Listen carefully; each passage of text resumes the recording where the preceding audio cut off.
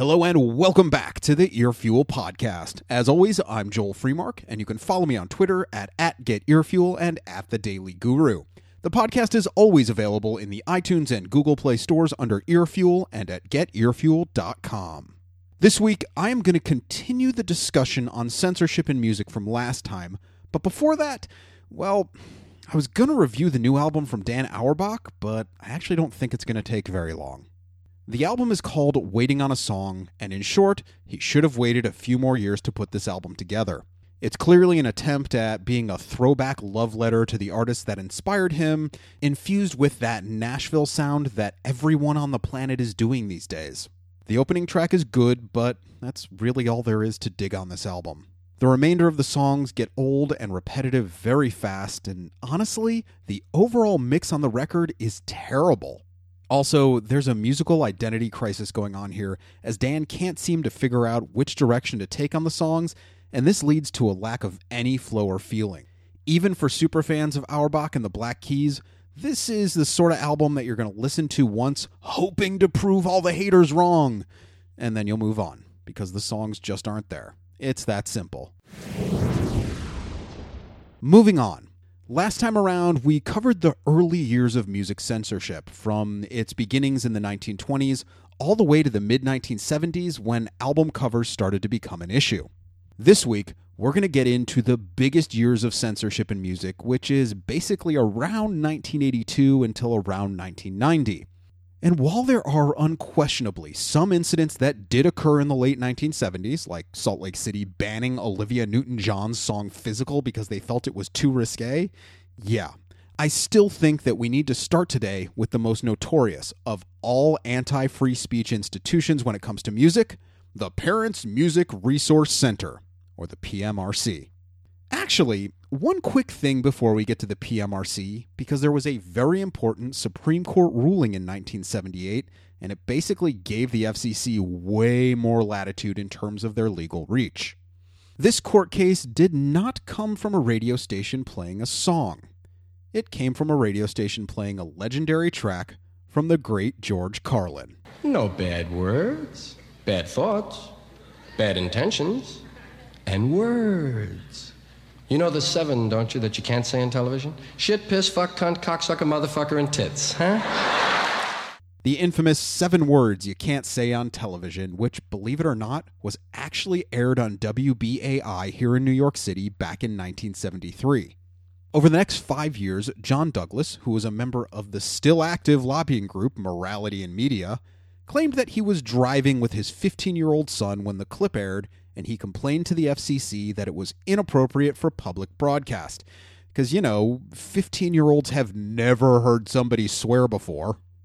This case went all the way to the U.S. Supreme Court, where in 1978, a 5-4 decision was handed down, basically stating that the FCC's sanctions on WBAI did not violate the First Amendment of the U.S. Constitution. Again, the Supreme Court said that banning this audio did not violate free speech rights. Now, this was a huge line in the sand that the Supreme Court moved. The decision allowed the FCC to ban things that were indecent but not obscene. It opened a massive gray area for government intervention in all forms of media, and it's constantly argued in courts to this day. This ruling was also the precursor to another Supreme Court decision, which created what many people refer to as safe harbor laws. This is the stance that allows broadcasters to air, again, indecent but not obscene material between 10 p.m. and 6 a.m. Those risque videos and songs with questionable language and, well, South Park, among other shows. So keep this moment in the back of your mind, because the court ruling is what paved the way for the PMRC just a few years later. The Parents Music Resource Center is one of those things that lots of people talk about, but the roots and beginnings are rarely explored these days. The reality is, the emergence of the PMRC remains a flashpoint in music censorship, and it begins with 4 women called the Washington Wives.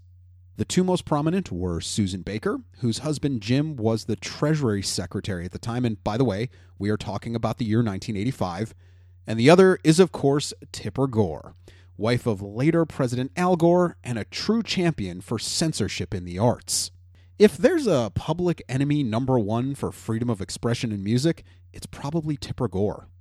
So, the four women banded together and formed a committee to try and increase the parental control over the access that kids had to music. Apparently, being a better and more active parent wasn't enough for these four, so they got the government to try and do the job for them instead. Their target was the music that they deemed to have drug-related or overly sexual themes, along with music that was in their minds extremely violent. Their main focus was the rising hair metal and heavy metal scene, but every world would eventually get dragged into the fray. Pop, R&B, jazz. Yeah, jazz got censored. We're going to get to that in a bit. To support their case, the Washington Wives released what they called the Filthy 15, which was a collection of songs that they found the most objectionable. Some of the more recognizable songs on the list were Cyndi Lauper's She Bop, due to the sexual overtones, Twisted Sister's We're Not Gonna Take It, due to violence. Yeah, okay, sure, I guess it's a violent song. Anyway, Madonna's Dress You Up, Black Sabbath's Trashed. You know most of the songs on the list. Trust me. But at the center of the controversy was a very specific song, perhaps seen as top of the list of the Filthy 15, Prince's Darling Nikki from his magnificent Purple Rain record. I knew a girl named Nikki, I guess you could say she was a sex fiend. I met her in a hotel lobby, masturbating with a magazine. Now, I will give them this, that even by Prince standards, Darling Nikki is pretty overly sexual, but damn is it a good song. Many people point to this song specifically as the reason that Tipper Gore started the PMRC, as according to a number of reliable sources, she walked in on her then 11-year-old daughter singing the song and, well, like I said, she wanted the government to be a better parent for her. Anyway, the Washington Wives quickly got their ducks in a row, and a Senate hearing was convened in the summer of 1985. To support their argument, they brought in record covers from bands like Wasp and Def Leppard, along with the video for Van Halen's Hot for Teacher. Like I said, hard rock was really used as the evidence for overreaching censorship in all genres. During the presentation, then Florida Senator Paula Hawkins said, quote, "Music has changed since Elvis's seemingly innocent times. Subtleties, suggestions, and innuendo have given way to overt expressions and descriptions of often violent sexual acts, drug-taking, and flirtations with the occult." Ooh, so spooky. Later, the National PTA testified, asking for similar labeling to the movies. They had music professors testify, child psychologists. I mean, this was a huge deal, and the Washington Wives laid it on thick. But leading the charge against the PMRC was a rather unlikely trio of musicians made up of Twisted Sisters Dee Snider, folk and country legend John Denver, and perhaps the most prolific musician of his generation, Frank Zappa. Here is the opening of Frank's testimony. It's so good. The PMRC proposal is an ill-conceived piece of nonsense which fails to deliver any real benefits to children, infringes the civil liberties of people who are not children, and promises to keep the courts busy for years dealing with the interpretational and enforcemental problems inherent in the proposal's design. It is my understanding that, in law, First Amendment issues are decided with a preference for the least restrictive alternative. In this context, the PMRC demands are the equivalent of treating dandruff by decapitation. No one has forced Mrs. Baker or Mrs. Gore to bring Prince or Sheena Easton into their homes. Thanks to the Constitution, they are free to buy other forms of music for their children. Apparently, they insist on purchasing the works of contemporary recording artists in order to support a personal illusion of aerobic sophistication. Ladies, please be advised, the $8.98 purchase price does not entitle you to a kiss on the foot from the composer or performer in exchange for a spin on the family Victrola. Taken as a whole, the complete list of PMRC demands reads like an instruction manual for some sinister kind of toilet training program to housebreak all composers and performers because of the lyrics of a few. Ladies, how dare you? Brutally on point, as Frank always was. His entire testimony is about a half-hour long and well worth the watch on YouTube, both for his brilliant words as well as his verbal sparring with senators. It's pretty cool. We'll get back to Zappa in a bit, as he is far from done being involved with the PMRC. During John Denver's testimony, he focused on the fact that lyrics and song titles are often completely misinterpreted, as was the case with his song Rocky Mountain High. He also pointed out that, quote, that which is being denied becomes that which is most desired, and that which is being hidden becomes that which is most interesting. Consequently, a great deal of time and energy is spent trying to get at what is being kept from you. Many senators were actually surprised by his testimony, as they expected Denver to be in favor of censoring lyrics given his non-pop leaning music. The PMRC board was also a bit shocked, as Denver's words were pretty damning, or so you'd think. Dee Snider also focused on misinterpretations, stating that the PMRC twisted, no pun intended, his words to fit their needs. He closed with the statement, quote, the full responsibility for defending my children falls on the shoulders of my wife and I, because there is no one else capable of making these judgments for us. Pretty heavy stuff, and all of this is going on in Congress, but at the same time, the PMRC is putting together some very large corporate supporters and putting tons of pressure on the RIAA, which is the Recording Industry Association of America. They're the organization that represents about 90% of all labels and distributors in the US. More recently, you might remember them for being the jerks that sued kids for downloading songs in the Napster days. You remember when Lars Ulrich really wanted his 3 cents, damn it! Napster, bad! They're also the people that tried to strip artists of their copyrights in 1999, handing them over to record labels. And they almost won. So in short, the RIAA are a bunch of money-hoarding, evil people that don't really care about music, but I digress. The hearings are in full swing, and the PMRC focused in on the RIAA with some very heated exchanges going on between the two groups. The PMRC was really pushing to have those movie-style rating systems put onto records. You can kind of think of it the way that the video game industry has taken their levels of content ratings, but the RIAA was not too keen on that idea. At the same time, for whatever reason, the RIAA did feel pressure to provide some sort of labeling to records, and you can actually find a handful of differently worded stickers in the early days. Some said things like, tone of this record unsuitable for minors.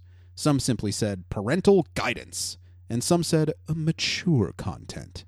But none of these seemed to make both parties happy.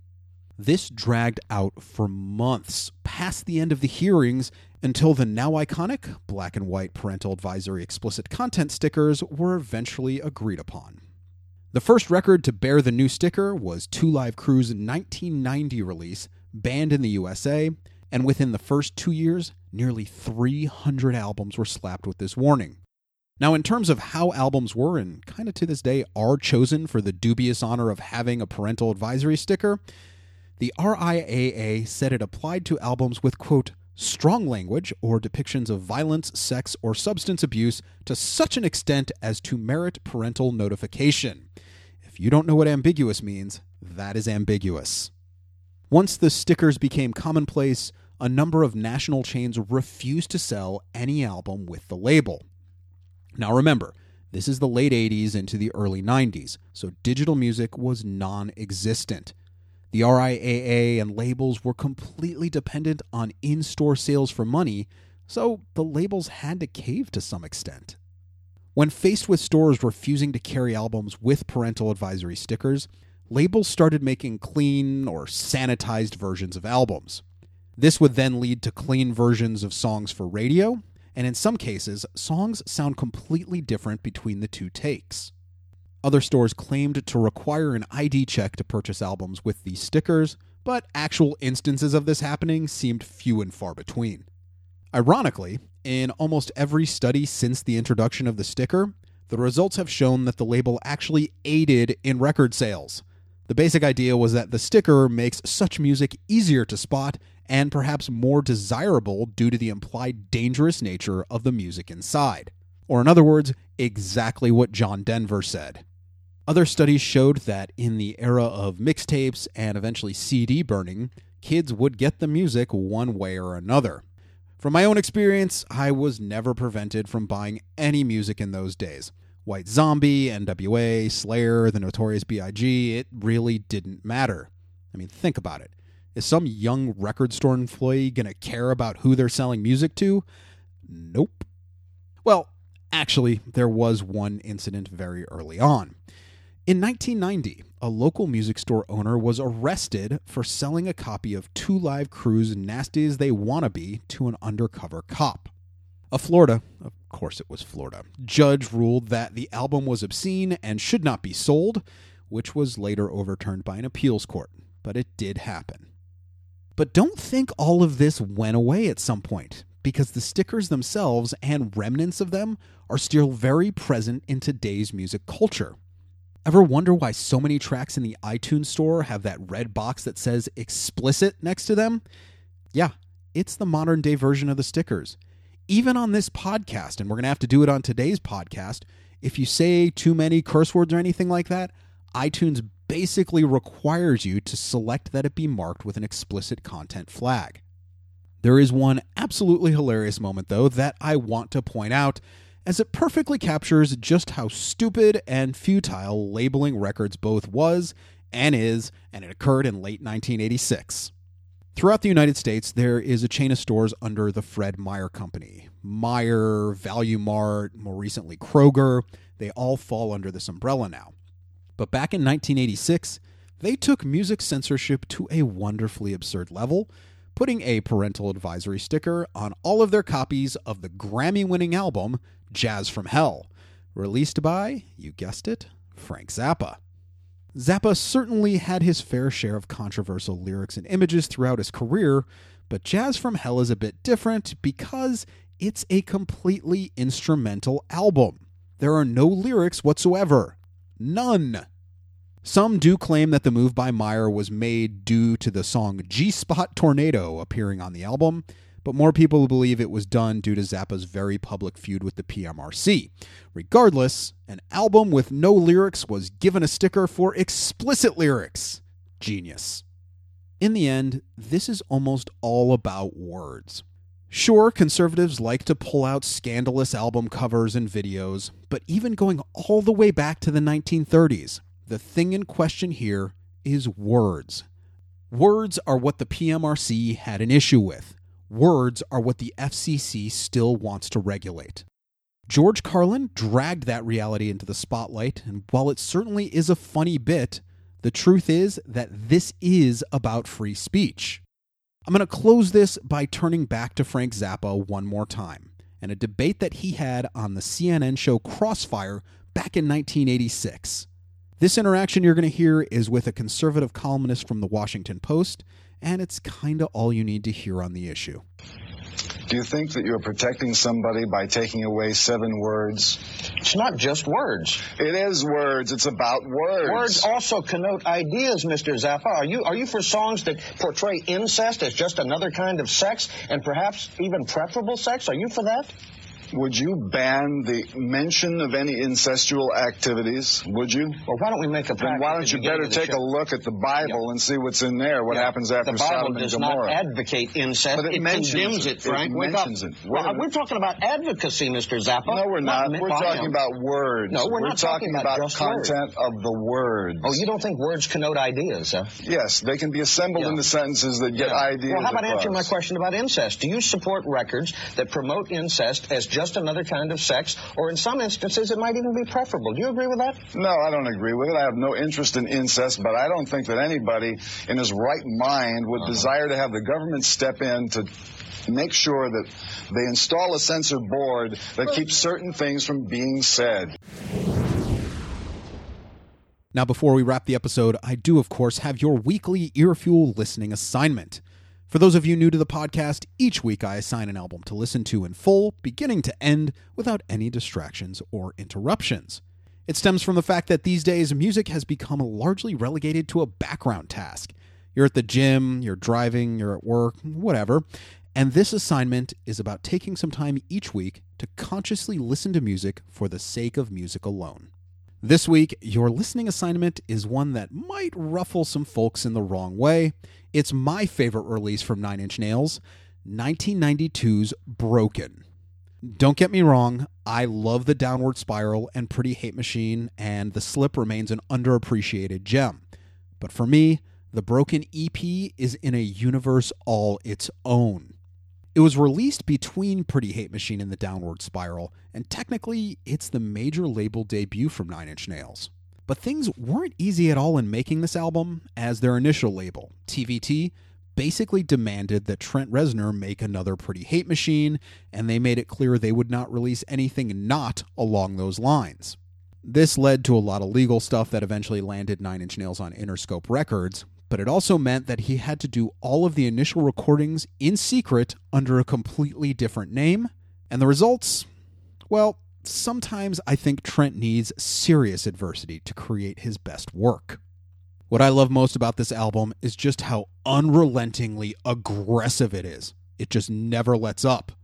Not to call any Nine Inch Nails release mellow or relaxed, but from the get-go, this EP grabs you by your throat and it just keeps punching the entire time, and oh, it is so great! This is really where you gain a quick understanding of why Trent Reznor's early work is seen as an industrial metal combination. In fact, the song Wish won the Best Metal Performance Grammy, and with good reason, because it is a monster track. I would put Wish up against any other song in the Nine Inch Nails catalog in terms of power and just overall awesome. The tension is phenomenal, and it's hard not to get completely caught up in the song. Really, seriously, this song is just chaotic sonic brilliance, and you must know it. There's just more distortion, and it's just louder than anything else from beginning to end, and Reznor's goal of creating a, quote, ultra-fast chunk of death is a pretty solid description. Even when the tempo kicks down slightly, the pummeling is still present, and songs like Help Me I'm in Hell and Gave Up have this gritty, uneasy feeling that you just can't pull away from. It's like you're hearing the soundtrack of a futuristic nervous breakdown happening as a race car slams into an atomic bomb. Yeah, that makes sense to me. There's just this wall of sound that hits you like a tidal wave, and you can't deny the fantastic musicality guiding what some may just seem as noise. The form is beautiful. Chances are you've heard a decent amount of Nine Inch Nails over the years, but this EP gets overlooked and in some cases completely forgotten. In all honesty, once you've experienced this one, the rest of the Nine Inch Nails catalog might come off as a bit tame. I mean, still amazing, but, well, you're just going to hear things a bit differently. For my money, this is the best music Nine Inch Nails ever released, and if you're not familiar with Broken, you need to change that right now. Thank me later. So that's all for this week. Make sure you hit me up on Twitter at GetEarFuel and at The Daily Guru, and let me know if you ever had a run-in with buying albums with those fun explicit lyric stickers and they wouldn't let you. As always, the podcast is available in the iTunes and Google Play stores, along with at GetEarFuel.com. That is your weekly Earfuel. Share and enjoy.